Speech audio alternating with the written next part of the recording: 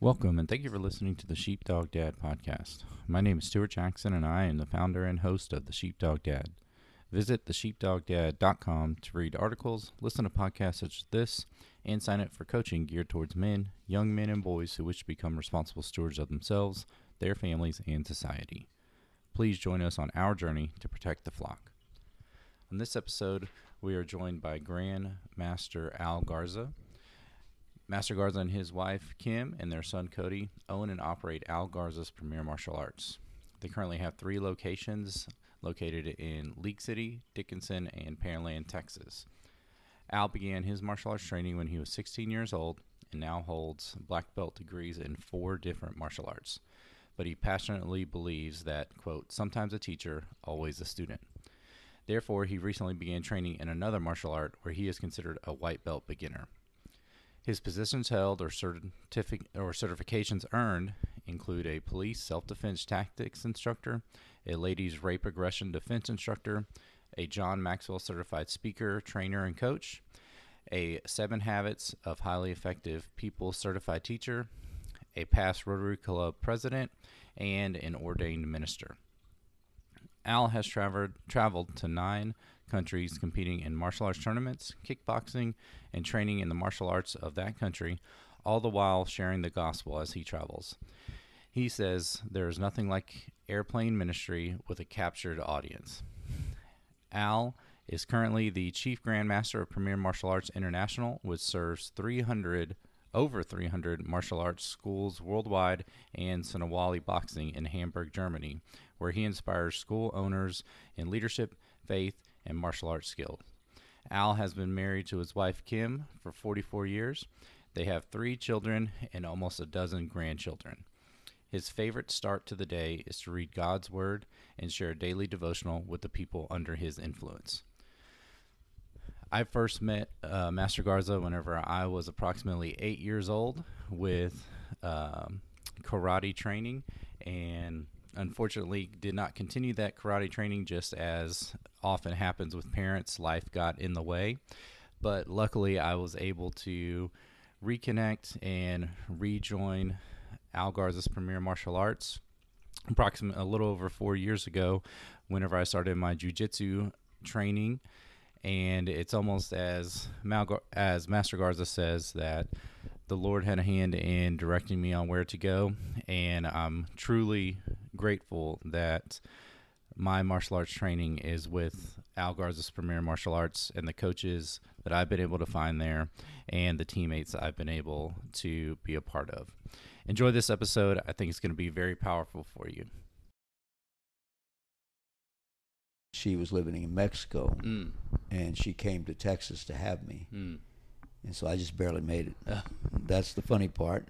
And I never met my father, so I don't know about that part of it, other than I do know that once she got here, she married a guy, and she had 2 daughters with him. And then she contracted cancer. And when she contracted cancer, I was almost 4, and she didn't want to leave me with him for various reasons that I've got a different understanding of how that was going down in the sense of trying to understand. And it's given me empathy for him, because he was not, from what I understand, wasn't the best of people to stay with. So she had her cousin adopt me. And so her cousin, Paz Garza, and Ruben Garza adopted me. They had an older daughter and son that was older than me, so I went from being the oldest of 3 to being the youngest of 3. In that transition, my mother, Paz Garza, who adopted me, after my mom passed, she would take me to go see my sisters, or my stepfather would bring my sisters to come see me over in Alvin, where we lived at Bradshaw's Nursery. And during that time, one time I was taken over to see them at my stepdad's mom's house.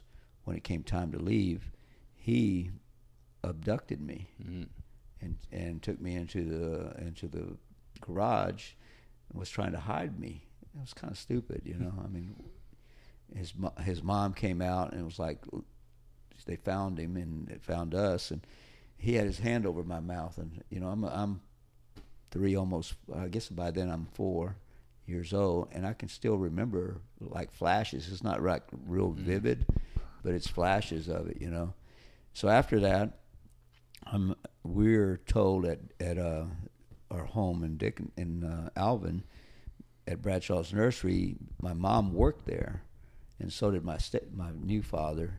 He was a truck driver, and she was kind of a foreman over the ladies that worked at this nursery.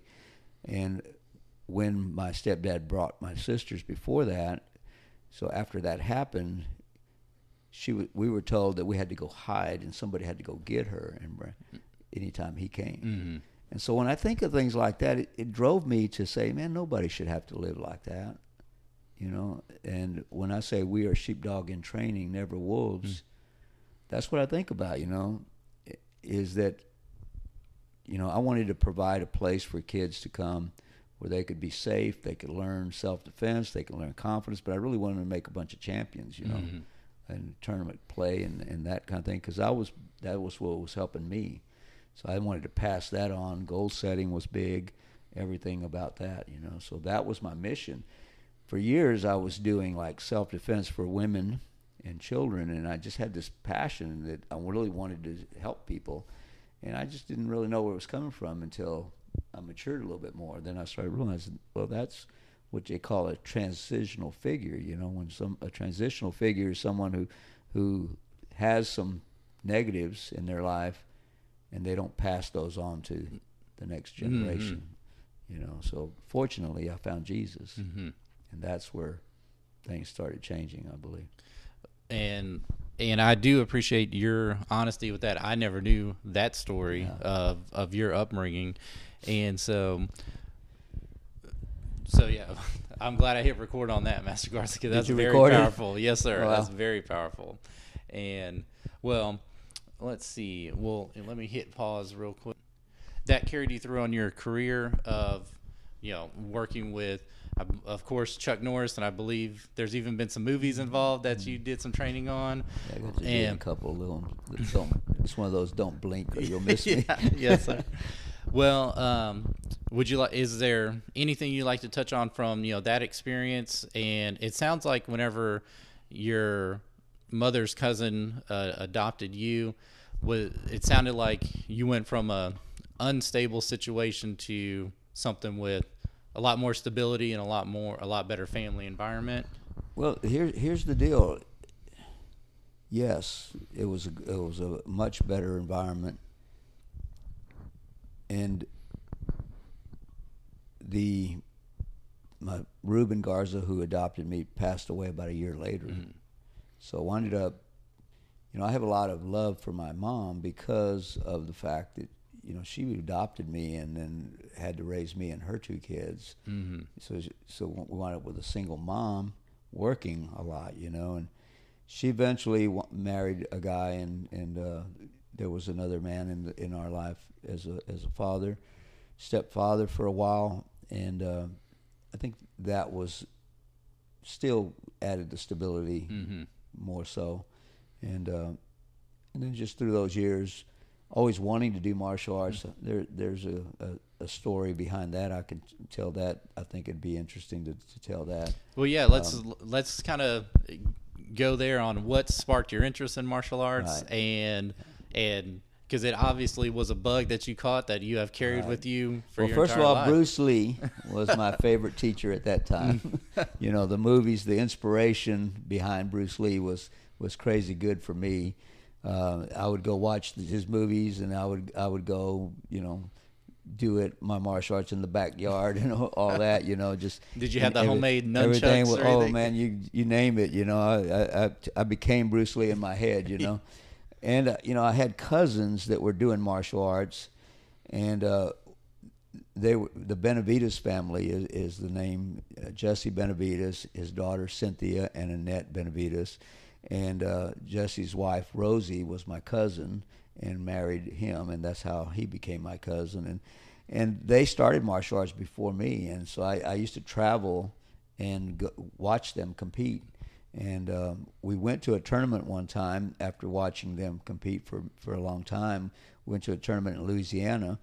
And at that time, they would have the tournament, and they had nighttime finals, and then they'd have a party afterwards. We were at the party, and my cousin, Rosie, introduced me to George Minshew, who George Minshew has a pretty popular name for Texas martial arts from the 70s and 80s, maybe even the late 60s, mostly the 70s and 80s, 90s, all the way up even now.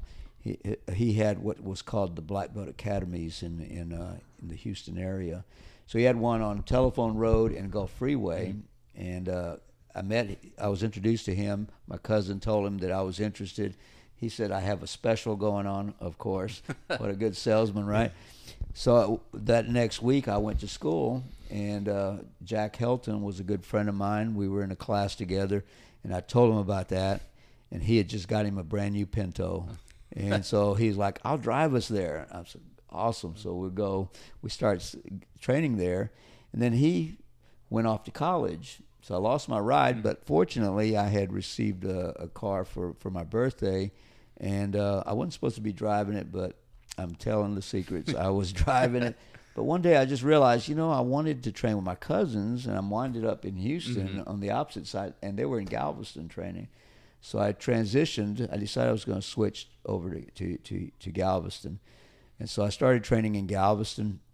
There was a little time in there between moving from Black Belt Academies out of Houston to the training in Galveston. And there was a couple of instructors, and then Grandmaster Ishmael Robles graduated from college and came home and took over the program.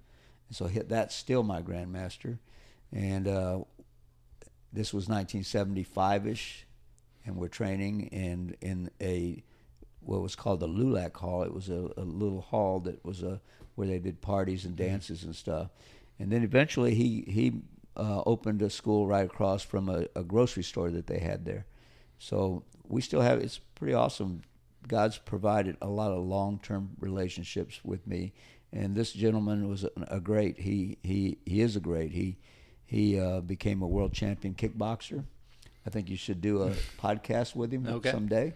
I think it would be awesome. I think he had just graduated from college with a law degree, but he wound up opening a martial arts school and making a career for himself, point fighting and kickboxing. He became the U.S. champion first in kickboxing, and then he became the world champion in kickboxing.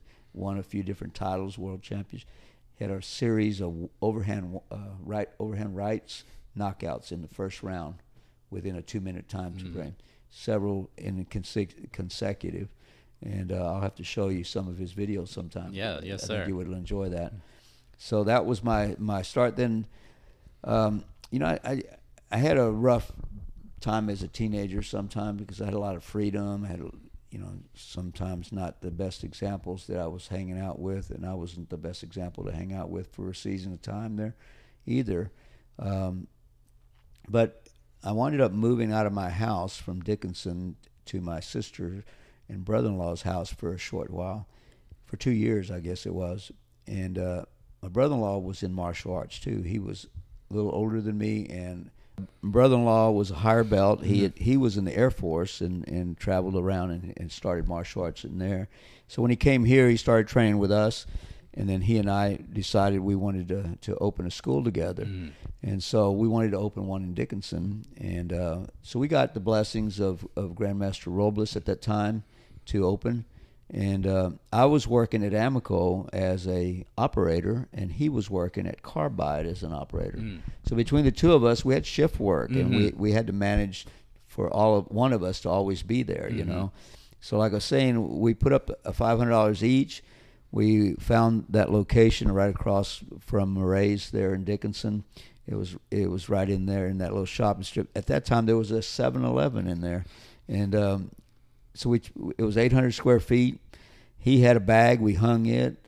We put a desk in the corner, and we put a payphone in. We threw a demonstration, and we signed up about 20 students, and we got started. And about 7 months into it, he came to me. He had come up with a problem, and he came to me and sold out to me for $1,000. So I became the sole proprietor, me and Kim, my wife Kim. At that time, we were just dating. We had actually moved in together and were living together. Had not gotten married yet.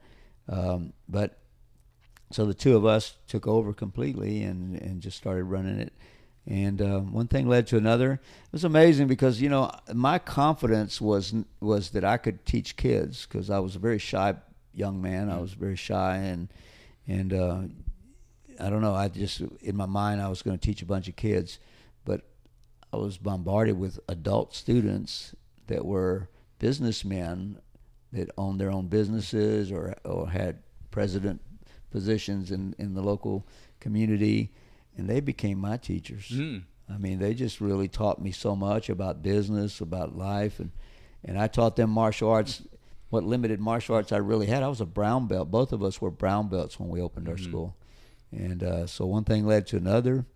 And I had a dream to build a school, and everything I was studying then was about goal setting and about, visualization and about dreaming, dreams coming true through actions and that kind of thing.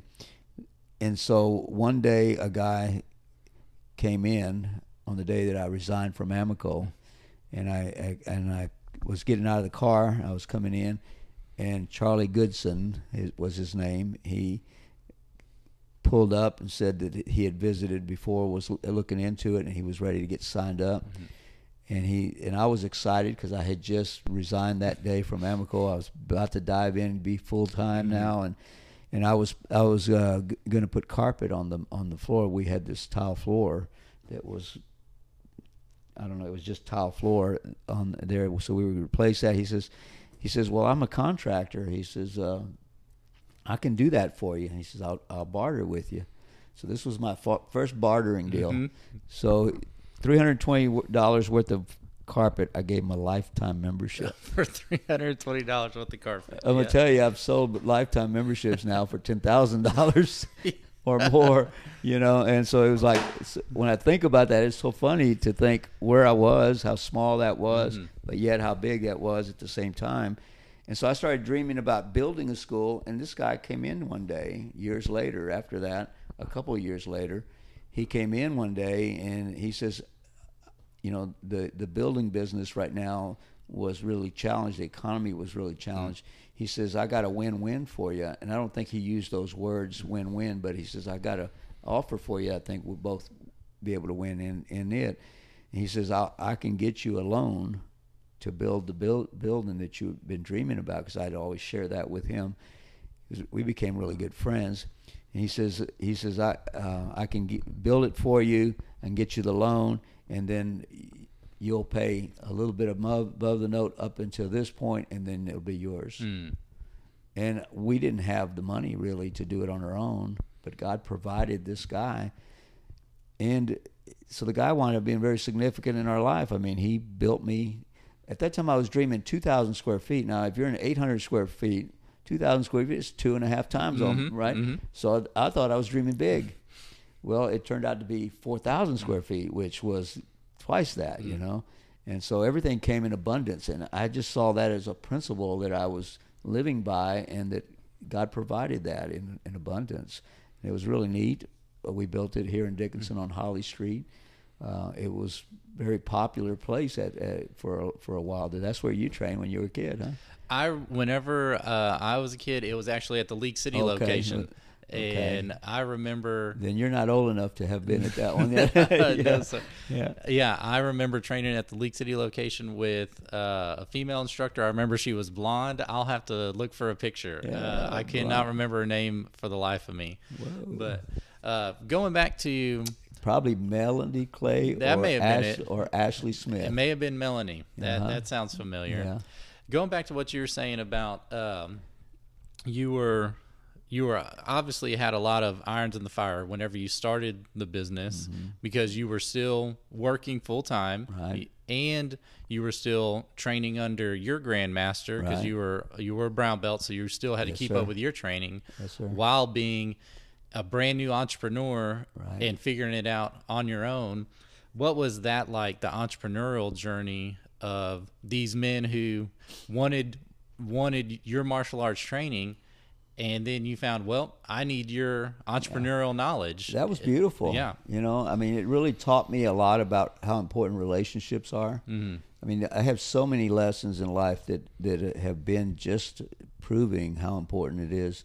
It's you've heard the saying, it's not just what you know, it's who you know. Mm-hmm. Well, I got to live through a lot of that kind of thing because the relationships were so important. You know, like I said, they became my teachers. You know, we learned from each other. Mm-hmm. The entrepreneur part of it, this guy Charlie Goodson, he really taught me a lot. He had his own business, like I said, and he kind of worked with me through that building of that school. And I was competing during that time, and you know, I think that a lot of time people see where you're at when you're have a certain amount of success. And they don't see what it took to get there. And they don't see how a person maybe goes out of their way to serve and give to the community or to help somebody, and how people come up and help you. During that time while we started building that school, it was in 1979, and I was competing.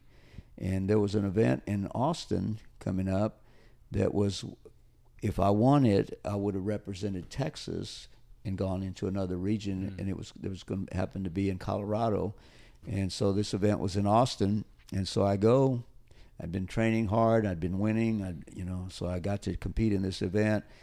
And so I am fighting this guy, and all of a sudden I call timeout, and I go to the corner, and the EMT comes up, and he looks at my arm, and he says, "I don't know, man." He says, it's swelling abnormally, but I don't know if it's broken or not.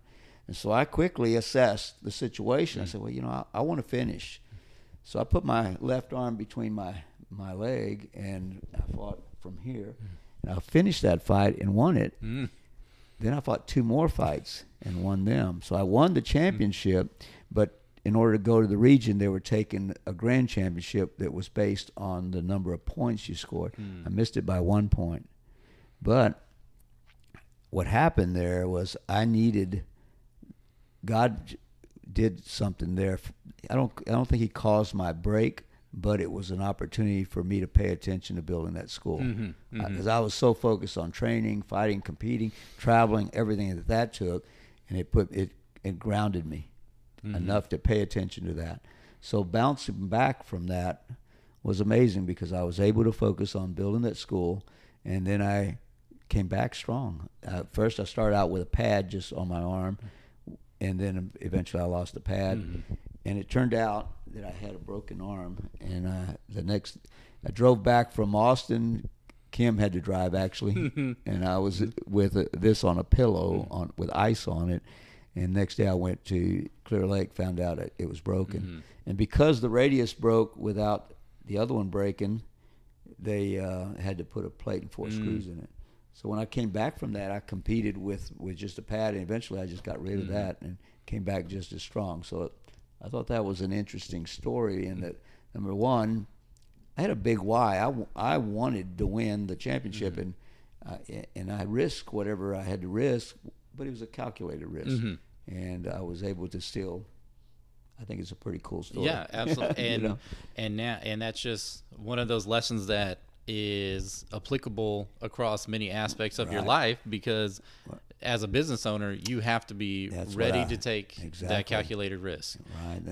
And when you talk about entrepreneurship, how many economies you think there's been since the day I opened 1976 to now? Well, I do know, and I didn't live through it, of course. I wasn't born until 86, but in 1980, I know there was a very bad recession. That led to my dad finding his second career out of construction into law enforcement, because he needed to put food on the table, right, for he and my mom. So I know that was a very tough time in the economy, and you're running a business that some would say is not a necessity. You're trying to get people with some extra income that can afford that. And so I'm sure there were some, it's just like what you said, where the overnight success, people don't see the struggle, the stress, a lot of overnight success is a 3, 5, 7 year overnight success.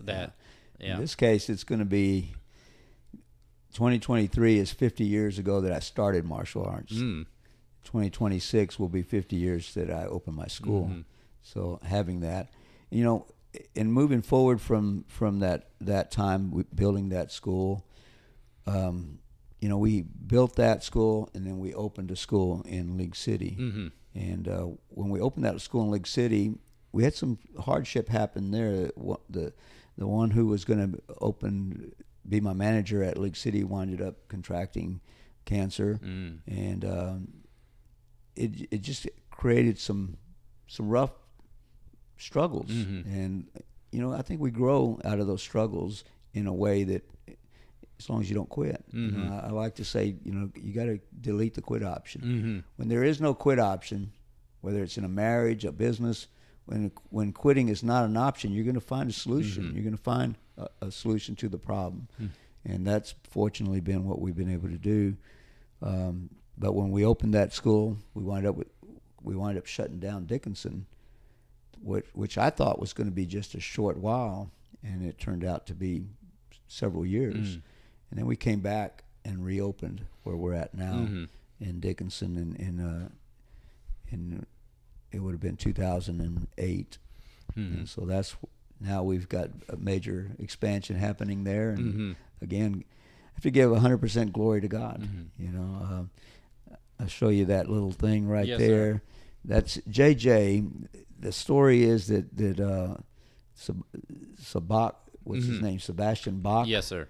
Was a major creator of cantatas, and he had a habit of whenever he would write a cantata, he would put JJ. He'd scribble that on the top, and then he would write his cantata, and at the end he put SDG, and JJ is in English is Jesus help me. So I'm a Tex-Mex who's saying Jesus Hova. That's what it says there, but in English it's Jesus help me. Yes, sir. And I can see days when I'm on my knees, have been on my knees, just crying out to Jesus. And I loved that when I heard this. It was in a book called All In by Mark Batterson that I learned this. Hey guys, just want to jump on here and just explain. We had some slight audio issues during recording, but we're going to pick the conversation back up with Master Garza, talking about how God has always provided, and the conversation just continues to be a very good one. So you guys just stand by and enjoy the rest of the podcast. My wife and I, Charlie Goodson, the guy that built my place, he walks in one day. Kim and I had just come from the accountant. We had been living together. The accountant says, you guys would be better off married for your taxes purposes. So we come back to the school, and here comes Charlie again, just like by coincidence, right? Well, there are no coincidences when it comes to the Lord. He works us. He puts things in line for us, divinely arranged things. Well, he did that. This guy comes in, and we're kind of, we just came from the accountant, so I'm telling him, well, this accountant said this. He says, I'll take care of everything if you guys do it. This was a Monday. That next Sunday, we got married. And he did all the arrangement. He sent me with his partner to go get rings in Houston. All we had to do was get the place and get who was going to marry us. And we did that at Tall Timber Apartments convention, or their rec room. So I thought that was interesting, that how God works relationships. This guy was an amazing guy in our life, helping us out there. And with your faith in God and God providing, have you always had that faith from your upbringing? Was that something that Kim brought into your life? Well, I have my grandma that was Paz Garza's mom. Guadalupe Perez was her name. To me, she was like Mother Teresa. We spent a lot of time with her and Isabel, who was my grandfather, and she was like a Mother Teresa. Man, when I think of her, I see her with her hands in prayer hands, or I see her with the Bible. And we were raised in the Catholic Church during that time.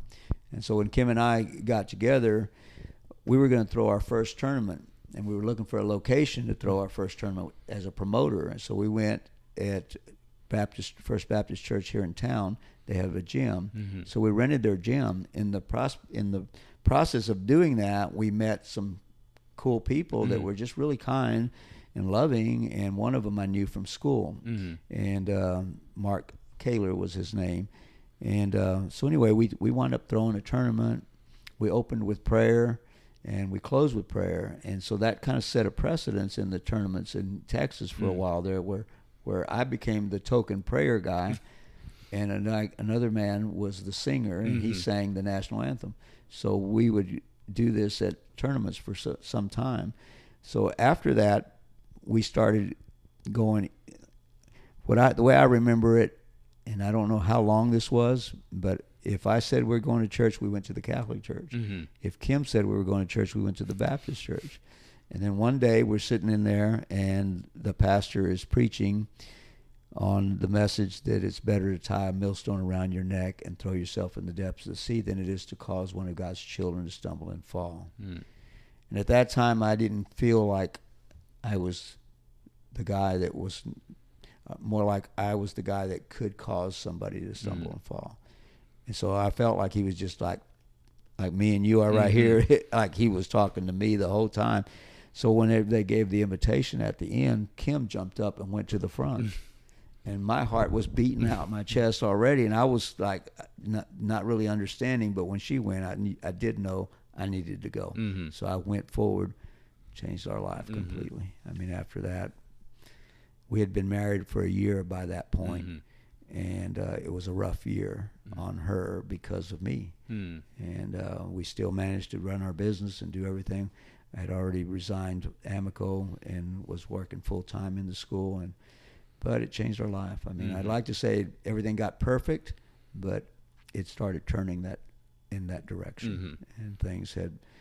I mean, that's the best thing I can say ever happened to Kim and me. You know, particularly for her, because it started transforming me, and I fell in love with God's Word. I mean, I just really loved His Word, and just made a practice.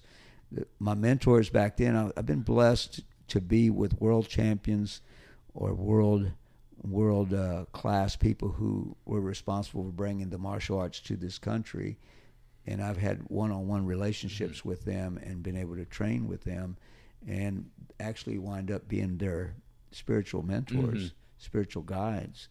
So some names like Jun Ree, I didn't really become his spiritual guide, but I had a lot of one-on-one conversations with him about how we do things and how he did things. Remy Presses brought modern arnis from the Philippines to the United States. He stayed in my house, trained. When he came and trained, he would do seminars, and we would train my key people in the backyard here, and we would do things like that. Big names. My grandmaster, Ishmael Robles, world champion. Jun Ree brought Taekwondo from Korea to the United States, was the first guy. He's the guy that designed the sparring equipment. So God had a plan for me that if I had not said yes, Lord, on that day, I would have never known that plan.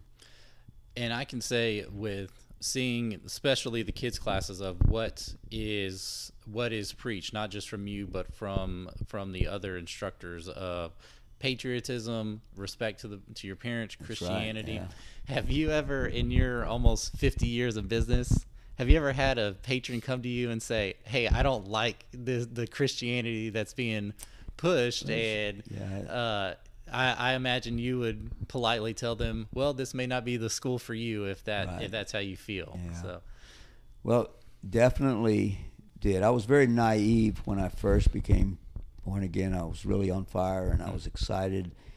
And I've always learned by teaching. You know, that's if I'm learning something, I'm going to teach it. And my students have been the beneficiaries or the victims, however you want to look at it, you know, depending on what your own faith is. But I've always tried to tell people, I have two goals. Number one, if you embrace my Jesus, awesome. That's what I pray for. But if you don't, I just want to help you be the best you can be a decent human being, and not be a part of the problems that this world has because of whatever, drugs, alcohol, whatever causes people to kill, steal, and destroy. We are against that. And I'm not going to force a religion on anybody, but we are faith-based. We don't hide that. We believe that we're making a better world one black belt at a time, and we're building a culture of greatness in God's eyes. And that's what we work on. Yes, sir. And what you said earlier about learning through teaching, one of your sayings is sometimes a teacher, always a student. That's right. I know that's been something that you have instilled in us and as students of yours, and also into the instructors. And is that something that you just came to the realization one day of that you always want to be a student, or did you know that just from the very beginning of your martial arts training? I think a lot of it is measuring up. It started off being a thing of always trying to be enough. You start off as a brown belt in a business. What do you know? You gotta work towards that. I had a friend send me it was a proposal that he sent to his local college to have martial arts be in their PE program, and it was put a spark in your PE program. So when he sent it to me, he told me, hey, you ought to send it to your local college. So I sent it to College of the Mainland. So I sent it there, and then I get a response saying that it was a reject because I didn't have a college background. So this is one of those stories of it's not what you know only, it's who you know. So I said, well, this is a good time for me to start going to college, because I went out of high school. My college was my martial arts. I was working at Amico, and I had a good job. It was a good paying job. I'd probably be retired now, probably better off financially, maybe. I don't know. But I do know this, that when I did that and started college, after my first semester there, I had taken a exercise class that the instructor of it came to me afterwards, him and another guy that worked at the college. They came up to me and said, hey, how would you like to do your karate program here? And I'm like, what about? Well, they said, well, there's a way for you to do that based on your specialty. And so we started Karate 1 there. Then the police academy found out I was out there, so they invited me to teach the police academy. As the year went on, I wound up with Karate 1, Karate 2, teaching the police academy, teaching the sheriff's academy, teaching the prison guards, and having me and a couple of other people out there, and I had my Dickinson and League City school. Then I started having kids. As if you weren't busy enough. Yeah, I mean, it just shows what's possible when you have a mission. My mission was still the same as when I went to be an instructor. I wanted to give the police officers a way to get home safe and to do a professional job out there. And so that was my mission there, which was very much like here. I wanted my kids and my single moms and people to be safe wherever they were at. And so it's just consistent mission wherever I was at. And I'm still involved in police work. We go to Austin a couple times a year and train the cadets up there. We are involved in training the cadets here at College of Mainland still. And from time to time we get called to do various things. I've been to West Point. Oh, I did not know that. Yeah, one of my students, Jose Aguilar, at the age of 12 or 13, we're going to Galveston one day to a tournament, just me and him. And I say, hey, Jose, what are your goals? Just making conversation. He says, sir, I want to go to West Point. Not very, what? Yep, not very often you hear that. No. So fast forward, he goes to West Point. And that's at 18. And as a senior, he was at that time the karate team captain, and they were going to fight Navy. So I get invited to go up there to train them.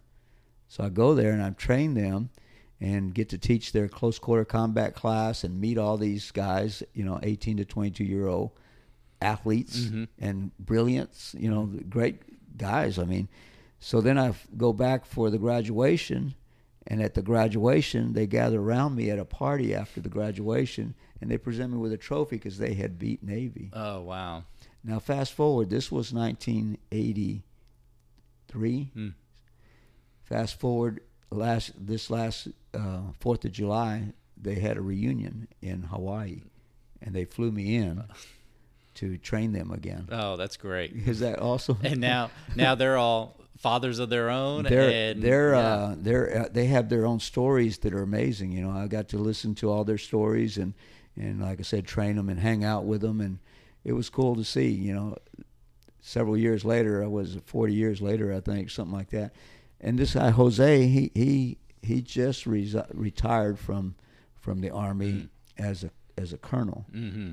And he comes and speaks to our black belt candidate class every year and shares a little bit of his story and just teaches us about leadership. Yes, sir. I mean, what an amazing guy. And their family is an amazing family. Mm-hmm. A lot to talk about there. That is a truly awesome experience, like what you said, of just things coming full circle, of a student that you had and then watching him become the man that he did, father. Yes. So, well, and with not only with multiple locations for your business, multiple agencies you're helping train, plus you were becoming a father, you also have delved into, let's see, you were just continuing to better yourself in ways that you can. And so what has led to, well, I think I'm going to answer my own question with always seeking that self-improvement, but I think I answered my own question with sometimes a teacher and always a student. Mm-hmm. And so, yes. Well, I think what I was saying about the business people and the adults who started as training under me right off the bat, one of them was a guy who had an insurance agency over in Santa Fe, and opened the whole door to that type of training. You know, his Lead the Field series was amazing. He says the strangest secret in the world is we become what we think about. And there was a lot on self-talk that was being taught back then, and the importance of, at that time they were saying 90% of our self-talk is negative. Mm-hmm. Mm-hmm. And so I took that serious and did my best to have positive self-talk and to find these principles of success. And I filtered everything through God's Word. Eventually, there's a scripture that's Joshua 1:8. It says, "This book of the law shall not depart from your mouth, but thou shalt meditate on it day and night, being careful to do according to all that is written, and you'll be prosperous and successful." And so I was learning what prosperity and success meant. Mm-hmm. What does it mean? What does it mean to the world, and what does it mean in God's eyes? Mm-hmm. And that was my search for greatness and that understanding. And so they say leaders are readers. Mm-hmm. Mm-hmm. If you're not a reader, become one. Yes, because my college education ended at some point because of the responsibilities as an entrepreneur, as a servant, and the things that I did. I stopped going to college thinking I was going to go back. But I've just had a lot to do. Yeah, that's right. Yes, sir. So been a little busy. And so, but I have libraries of books in there that I have read, some multiple times, and there's a lot that comes out of that. And that's my passion is reading and learning and trying to apply it and trying to teach it and lead it by example as much as I can. Well, and of course, fast forwarding from the 90s through the 2000s and now to 2022, you've got 3 PMA locations. Your school obviously went from just a standalone to being associated with the Premier Martial Arts franchise, and you are, I want to make sure I get your title right for PMA. You are the Chief Grand Master of Premier Martial Arts International, serving how many students worldwide? It's about over 300 schools right now. Yeah, over 300 schools worldwide. I know within the last 18 months you traveled, if not the last 12 months, you traveled to Germany for PMA schools training. Right. Yeah. Yeah, we was doing that annually before the COVID. COVID kind of shut us down. Okay. But we're about to where I'm going to Yeah. get to go back and do that. I go there annually and test their people. I have a relationship with Jamil Tarkani, who was introduced to me by the grandmaster of our niece. We were both training with Remy Presses at the time, and I met him in Germany, and Remy told him that when he was here in the United States to come train with me.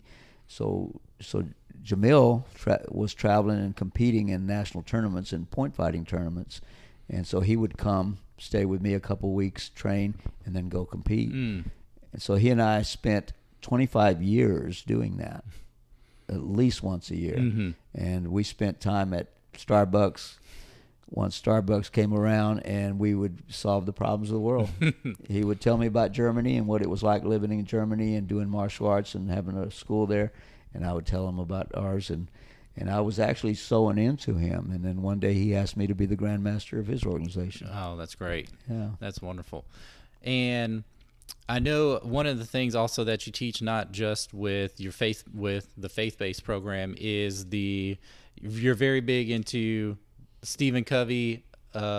You've taken his 7 habits of highly effective people, and you have implemented your 8 habits of highly effective people. So why don't we kind of touch on that, on what people should, whether they come to PMA or not, let's look at these habits of what they can do to, like what you say, if you're not going to become, just to become the best person that you can be. Yeah. Absolutely. The 7 Habits of Highly Effective People by Stephen Covey is just a great work. It's principles that are timeless and universal. They're going to be true forever. And I've learned that by studying them, by pursuing them, becoming certified to teach them, and then teaching them for multiple years through boot camps, through every year. Our black belt class of that year has been as many as right now. This year is our biggest by about 10, which is about 107, 109 people who are training to test for first degree. This year is our first year to have an 8th degree black belt that's going to be testing, which is the first level of grandmaster. And so I teach those guys those habits, and I have them do reports on it. And I've watched people who take it and apply it and become highly successful and highly effective in their lives. And then I've watched people suffer because they didn't take it serious. They didn't apply it. They have it as knowledge, but it was potential, but it wasn't ever exercised. And so a lot of times I've had to pick up pieces because of that. And, I'm honored to help anybody wherever they're at, but sometimes it's really tough to bring somebody back. And I mean, it's been as bad as seeing people die because of not applying it, from doing things that maybe they wouldn't have done had they applied it, for sure. So the 7 habits, in teaching that, I developed with the help of Mark Briggs, a student and a friend who started out as a parent of his 2 children who were training, and he started doing boot camps. And he started taking notes and started creating this chart, and this chart has come from various places, and it's very rich in wisdom. It has the 7 habits. It has characteristics that go along with those 7 habits. It has body language, actions that help you be active and make you think about words that can activate positive actions, and power questions to help you get unstuck. If your brain is not thinking like it needs to, these power questions can lead to get it going and keep it going. And it has scripture. It has scriptures that, when I was learning these things, as I was studying them, I would go to my pastors and I'd say, hey, where's the Bible talk about this? And I would purge it through the Word of God. So this is the result, is this chart. And I teach it, and I pass it out to my students and share that with them. And let's see, I know I said we'll get that put up on the blog too, but let's why don't you read it off, Master Garza? There, your 8 habits. Why don't you read off your... Well, one of the ways that I pass on the wisdom that we pass on to our students, whether it's biblical or whether it's just principles that are important, principles that are always going to be true, is through bookmarks. And so this one, Stephen Covey came up with the 8th habit years later. It's been probably, I think it was the early 20s, somewhere in there. Anyway, he came up with the 8th habit, and I love that idea. But he says the first 7 habits it brings you to a point of being highly effective in your life, and the 8th habit is you move into greatness because now you're being significant in people's lives. So the first 7 habits are be proactive, and the virtue is initiative or the action habit. Number 2 is begin with end in mind, and that's creativity, using your right mind and being able to be a creative person to solve problems, being a solution person. And then number 3 is putting first things first, and that adds to productivity. That's the habit of prioritizing our life and our schedule. And then going to think win-win.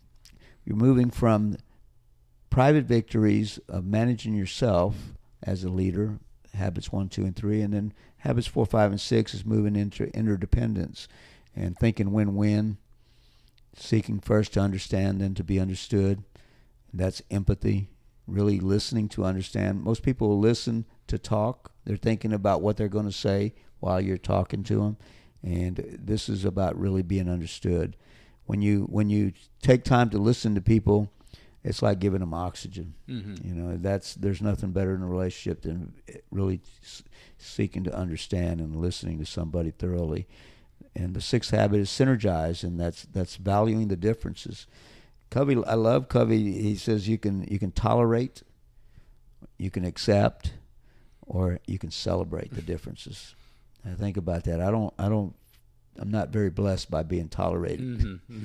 You know, but I'm blessed by celebrating when somebody celebrates differences, and we can really come together and synergize because we're not looking at it exactly the same. They say if everybody's the same, somebody's not needed. You know, that's true. So yeah. Then you got the 7th habit is sharpen the saw, and that's consistency. And then we're leaping from effectiveness to greatness. Find your voice and inspire others to find theirs, and that's from effectiveness to greatness. Yes. And so with your chart that you have here that I'll put up on the blog, so the habits, those all come from Stephen Covey, but the character trait, body language, key question to ask yourself, and the scripture, that all comes from yourself. And that's from the pursuit of in a lot of the martial arts industry. I've got great friends who've sewn into me and taught me some things, some masters and grandmasters along the way, that taught me the characteristics, the power questions. A lot of that, Tony Robbins, different leaders like that, and it just all came together as I try to develop a powerful way to impact people for Christ or for just success. Yes, sir. You know, and I know one of the I do want to ask a follow-up question for these teachings. How has it been because of course seeing the black belt candidates, they're anywhere from adults to today we have from 9 years old to 70. Oh wow, 74 I believe was the oldest today. And today we just had a morning class, and in this morning class, like I said, they're going from 1st degree all the way up to 8th degree, and it's pretty amazing. We got several who's who in Al Garza's martial arts are testing this year. Yeah. I have 2 grandchildren and my son. My son's testing for 6th degree, Cody, Master Cody, and his son, Mason, which is his oldest of 4 boys, 4 grandsons. What a blessing. Yes, sir. To get 4 grandsons from one man. That's right. How has it been seeing, because you've even said you felt that your calling was much more to inspire and encourage children. How's it been trying to implement these effective habits into a 9-year-old, like what you said? Well, I think it's pretty awesome because, when you test, there's some organizations, they test by age. You have to be a certain age to do this. I've never adapted that into ours. I've always gone by maturity. Mm-hmm. So if somebody is mature enough to sit through the training that we do and to go through all the training that we do, that's one step. The next thing is that they grow and and I've been wowed by young people standing up in front of a crowd and speaking publicly to them wisdom that's being passed on to them. And so I've learned it's not their age, it's their maturity that we're after. Covey teaches the maturity continuum. It is dependence. Mm-hmm. We all become dependent. We come into something dependent. Mm-hmm. And that's how we are born. That's how we start anything. We're dependent on being taught. And then you get independence. And the problem is with independence is we sometimes stop growing. Mm-hmm. And if we stop growing there, then we never really get to be a resourceful person, because our resources come out of the relationships that we have. Mm-hmm. And that's interdependence, Mm-hmm. the team that we're on it. And the habits teach you that dependence. Wish more people would implement it, would take it, as opposed to just, it's a one-day HR retreat because my job said I had to go. But it's not just for in the workplace. This is being a leader in your home and in your community, and honestly self-assessing where you can improve, and so it takes the right kind of person to take that information and apply it. This is early in my studies of the 7 Habits. I was there to train, and we're like in a foyer area before we walk in, and these people who were being sponsored by their companies were there, and they were complaining about it. Yeah. They were complaining about being there, and here I was paying. I think I was paying $1,500 to be there. At that time, $1,500. It's a lot of money now. It was a lot of money then for me. And you got 3 kids at home, So I wanted to say one more thing. I'm very blessed, and without God, it wouldn't be possible. But with God, all things are possible. That's the beliefs that I kind of picked up. Having a little bit of a rough start in my life, I needed the positivity that the Bible has when Paul, some of Paul's things that he says, I can do all things through Christ who strengthens me. And, however I looked at it, I don't think I was completely on understanding, but I just applied it in a positive way, and it led me in a positive direction. So nobody can contradict that for me. Nobody can look down and condemn me for that, because I did not totally understand it, but the way I applied it, it helped me and it helped people. And I will continue to do that. I'm still in love with those aspects of the Bible. I'm not one of those guys that likes to talk to you about sin and give you a lot of warnings about that, though I will make sure you understand that there is good and there is evil. And that's important. And I wanted to say also, my granddaughter is in this one too, and my son Jacob, his 3 children are training in martial arts. So we got three generations that are happening right now, and I'm so excited about that. Who knows how long I'm going to get to experience this? Yes, sir. But I'm loving it. Yes, sir. And we don't have to. I can edit this out, Master Garza, if you don't want to talk about your daughter and how your faith got you through that. Well, I think that's important too.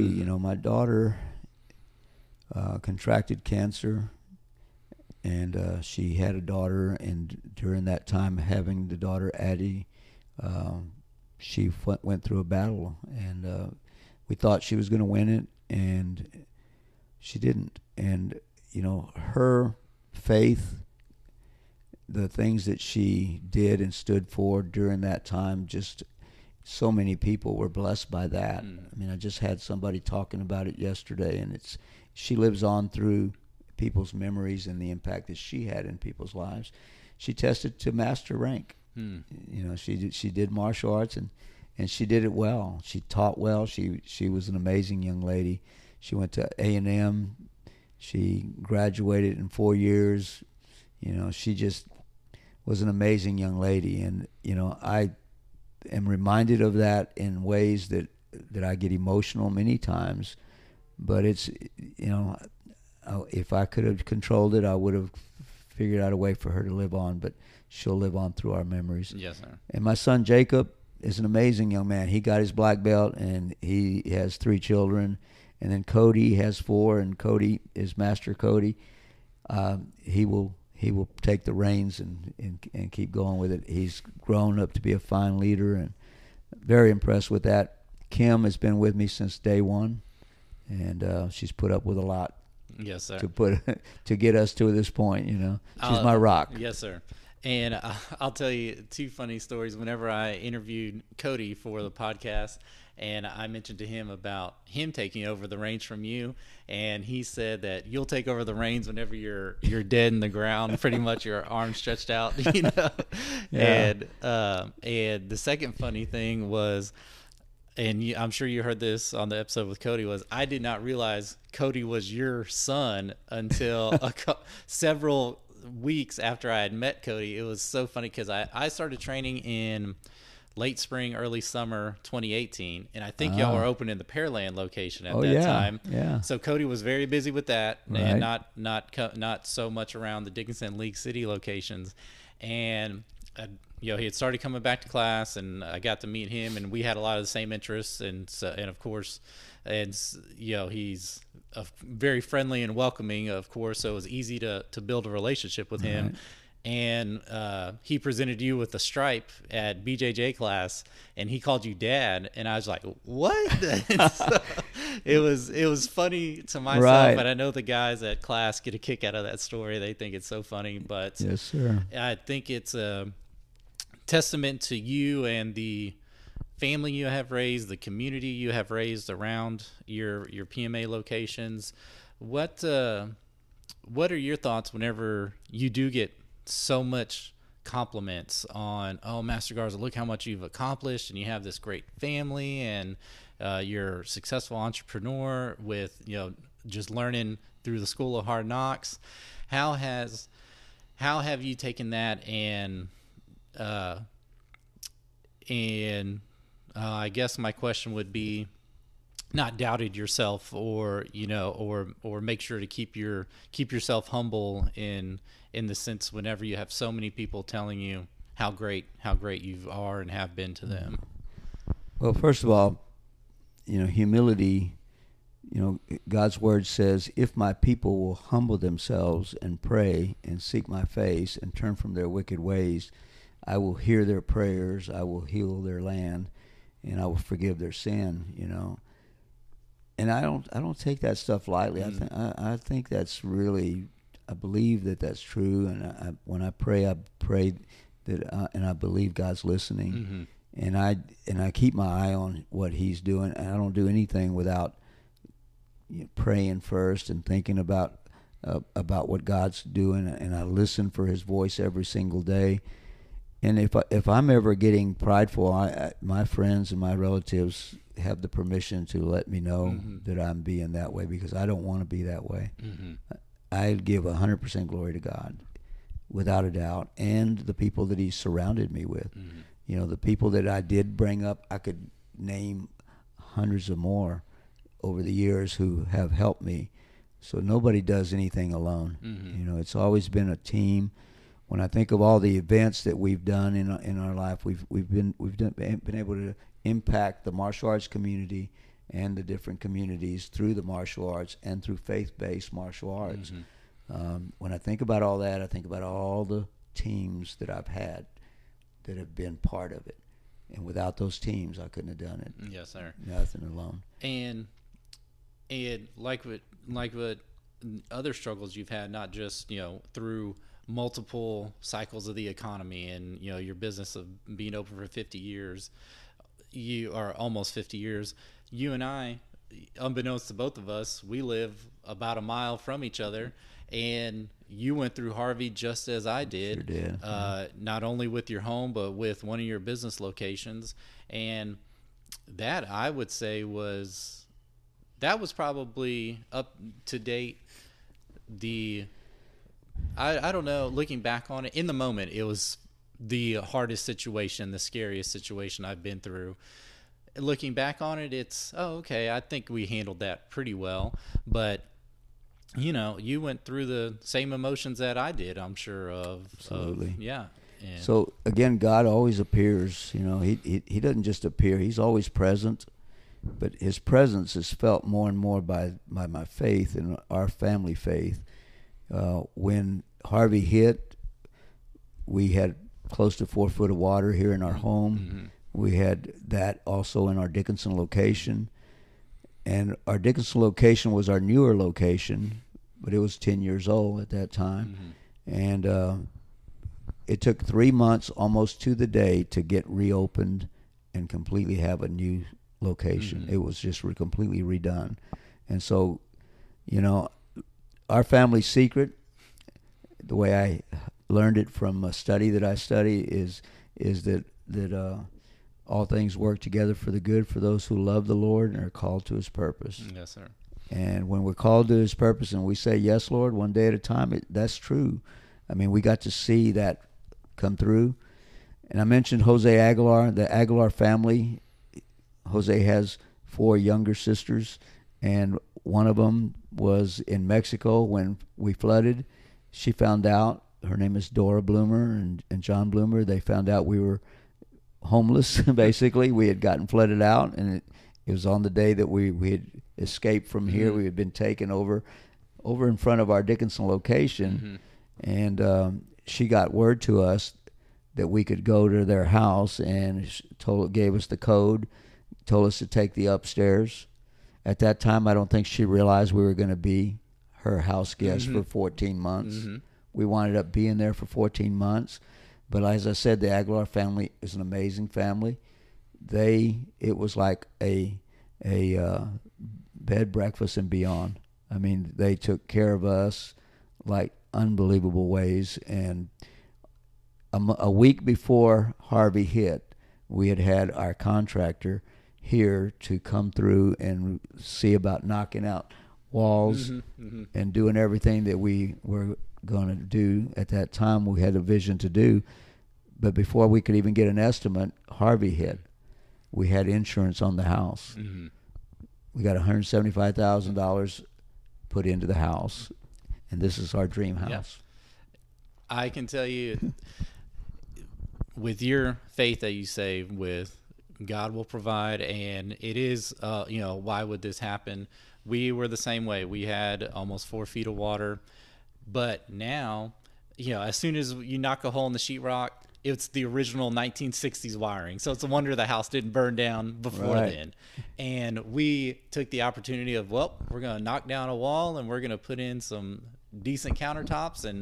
And now we've got a home that is conducive to our growing family. Yeah. And so it had, in the moment, it was a what are we going to do? And now it's a, oh, well, it happened and we got through it. And so, and I don't know if my wife and I, we were married less than 3 months when Harvey happened. Oh, wow. And so, and then we went to my dad's, who had an apartment garage. We lived there for 5 months while repairing.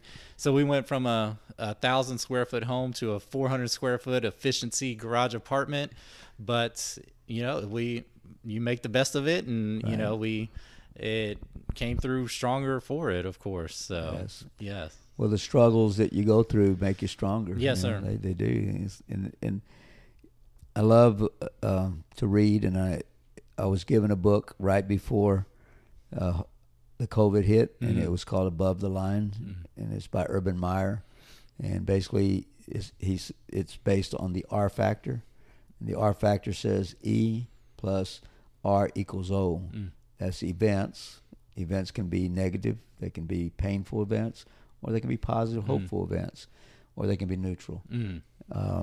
The response, the R is to respond. We don't control the events. We control how we respond to those events. And the better the response, the better the outcome. Mm-hmm. And, I've had a lot of opportunities to apply that through God's Word. You think acres of diamonds. When you think of acres of diamonds, if you know that story, that's the way people are. Mm. We have acres of diamonds. Sometimes we have to look for that diamond inside that's a little bit rough, and sometimes we have to work with them. We have to sow into them, help them grow until they become that shining diamond. Well, I think a good place for last question for you, last bit of your teachings, is a phrase that I've heard you say multiple times is, we are always sheepdogs in training, never wolves. Right. And I think that's so appropriate with the name of this podcast, with the Sheepdog Dad podcast, and what my own opinion of what a sheepdog would be, of not only protector, provider, but provider in the financial world, and looking for, and an encourager and a source of strength and safety. And so how did that phrase come to you, and you implement that into your teachings? Well, in my studies, I ran across a description of three kinds of people. There are sheep, and sheep are harmless. Mm-hmm. You know, the sheep are harmless. They would only hurt you by accident, but they can be a bit naive, kind of like that optimist, right? And then there are wolves that prey on the sheep. They just want to kill, steal, and destroy the sheep. And then there are sheepdog that protect the sheep against the wolves. So when I heard that, I said, well, we are sheepdog. And then what I see is that a lot of sheepdog don't train. So just to inspire training is, we're sheepdog in training, never wolves. That means if I have something that I haven't dealt with in my life that's bringing the wolf out in me, anger issues or whatever it might be, and I'm getting destructive, then I need to reach out for help. That's part of the training that I need. And we are sheepdog in training, never wolves. So when I think about that, I think about, when I'm talking to a group of people that I know up to a point, maybe I don't know that they're having a problem, but maybe that's a ministry moment. We are sheepdog in training, never wolves. And I'll offer out, if you're doing anything that's causing you to be a wolf, if you got unhandled issues, this is a ministry moment. I'm also an ordained minister.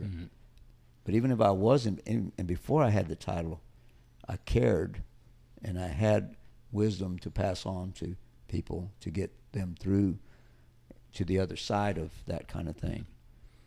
So that's what it meant to me. That's what it means to me. And when I started teaching the police academy out there, I was training sheepdog. And no condemnation to any of them, but they get so busy, they have their life, and they stop training. And this is a dangerous world to be a sheepdog without training, to be caught untrained and be called to a situation and not be able to deal with it, to lose a life or to not be able to save a life. So I think of it from that standpoint as well. We are very involved with still training military people. I've had that opportunity, and those are sheepdog, and I honor and respect them. I mean, I want that to be, the way, but it's not the way. Many times they're not respected, and they're harmed. And as a man of faith, Jesus came to give us life, to give it to us abundantly, and I feel that that's why we have that abundant life in our culture here. And the devil came to kill, steal, and destroy. We don't want to be anything to do with that. Well, and I don't feel I have anything that could add to that, Master Garza. I appreciate your time. I appreciate your message that you promote to your students, not just your adolescent and kid students, but even all the way to the adults. I appreciate all the coaches that you have found for PMA to spread your message whenever you're not there personally. And I look forward to many continued years of your message and training at PMA, and looking forward to my kids getting old enough to get on the mats, and hope that they enjoy it and can hear that message from you, because as a parent, and I'm learning it now, just because I'm saying it as the parent doesn't mean that they're always going to take it in as the child. Sometimes Uncle Bob has to say the same thing. That's right. In his own words. if you're the one saying it, or Cody saying it, or any of our coaches, Sure. or the guys training at PMA, then I know that they're going to get the teachings that I want them to have. So if I could share one word with you that I would want you to add to this, is that, being a visionary is one of the gifts that I have, because I've always, had long-term goals. And I don't do the best in describing, exactly what I see to the people around me. But if they just live with me and listen to me more, they see it come to fruition. And one of those things was one of my students who was a lawyer, and he took a sabbatical. And he went to Vermont, 3-month sabbatical. And he invited Kim and I and my daughter Ashley and a couple of friends, Bertrand and Patty McHenry. So we went up there for a couple of weeks, and it was on a mountain in Vermont, and it was in the cold. So we are going up the mountain one day, and we get to the top, and on the way up there, it starts snowing real light, and the sun starts coming out. And as I get to the top of the mountain, I'm just taking it all in. And everybody else goes on down, and I stay up there by myself, and I'm just like taking it all in, just praising the Lord. And I start having a little bit of a debate, or a little bit of a questioning with God. I'm like, hey, what's up with this young whippersnapper taking a 3-month sabbatical? And I start like, what about me? Kind of almost the mentality. I don't remember exact words, but anyway, after I came home from there, I was impacted, and I decided I was going to take a 1-year sabbatical, start traveling to the foreign countries to share the gospel on the way there and on the way back, and to go study the martial arts of those countries. So I did that in 2007, and that opened the door for so many other things. And that's just one of several vision things that have gotten us one vision at a time. So as I went to first to Thailand for Muay Thai, and I would spend 3 weeks at each event, each country. And study the martial arts of that country. Went to Brazil for Brazilian Jiu-Jitsu. Went to China for Tai Chi. Went to the Philippines for the Filipino martial arts, and traveled around the United States. Went to Canada and to Germany, and sharing the martial arts and learning from everywhere that I went. So being a student, the way I practiced that, when I was promoted to 10th degree, that next Monday we started with a new BJJ instructor here. So I started completely over with BJJ as a white belt, and I was a 10th degree in the Premier Martial Arts organization. And I'm a 2nd degree in Krav Maga, a 2nd degree in Japanese Jiu-Jitsu, and now I'm also a master in the Filipino arts. So again, that next Monday, or I think it was that next Tuesday, I started out as a white belt in BJJ, and I loved it. I'm now a blue belt. Yes, sir. And I am still practicing, but I'm enjoying the process. It's not about the colors of the belts; it's about the experience that we get hanging out with, meeting people like you, and having awesome teachers that we have. Yes, sir. And it's just the phrase I'm sure you're very familiar with. You're the average of the 5 people you spend the most time around. Right, and so show me your friends, I'll show you your future. That's right. And so, and my future is not sitting in a bar drinking, whether at home or out. My future is, if I have spare time, I've told my wife, she doesn't need to worry about me messing around on her, because if I have time to do that, that means I have time to be on the mats training. So, so yes, and so I appreciate you. I appreciate your message. Thank you so much for taking the time for this, and I look forward to just many years of continued training with you. Yes, sir. So, thank you. Thank you. God bless.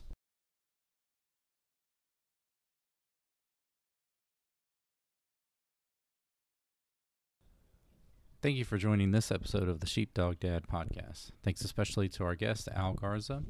You can find Al Garza's Premier Martial Arts on Instagram and Facebook at Al Garza's Premier Martial Arts, and they've got several accounts for their different Premier Martial Art locations. You can also find them online at agpma.com.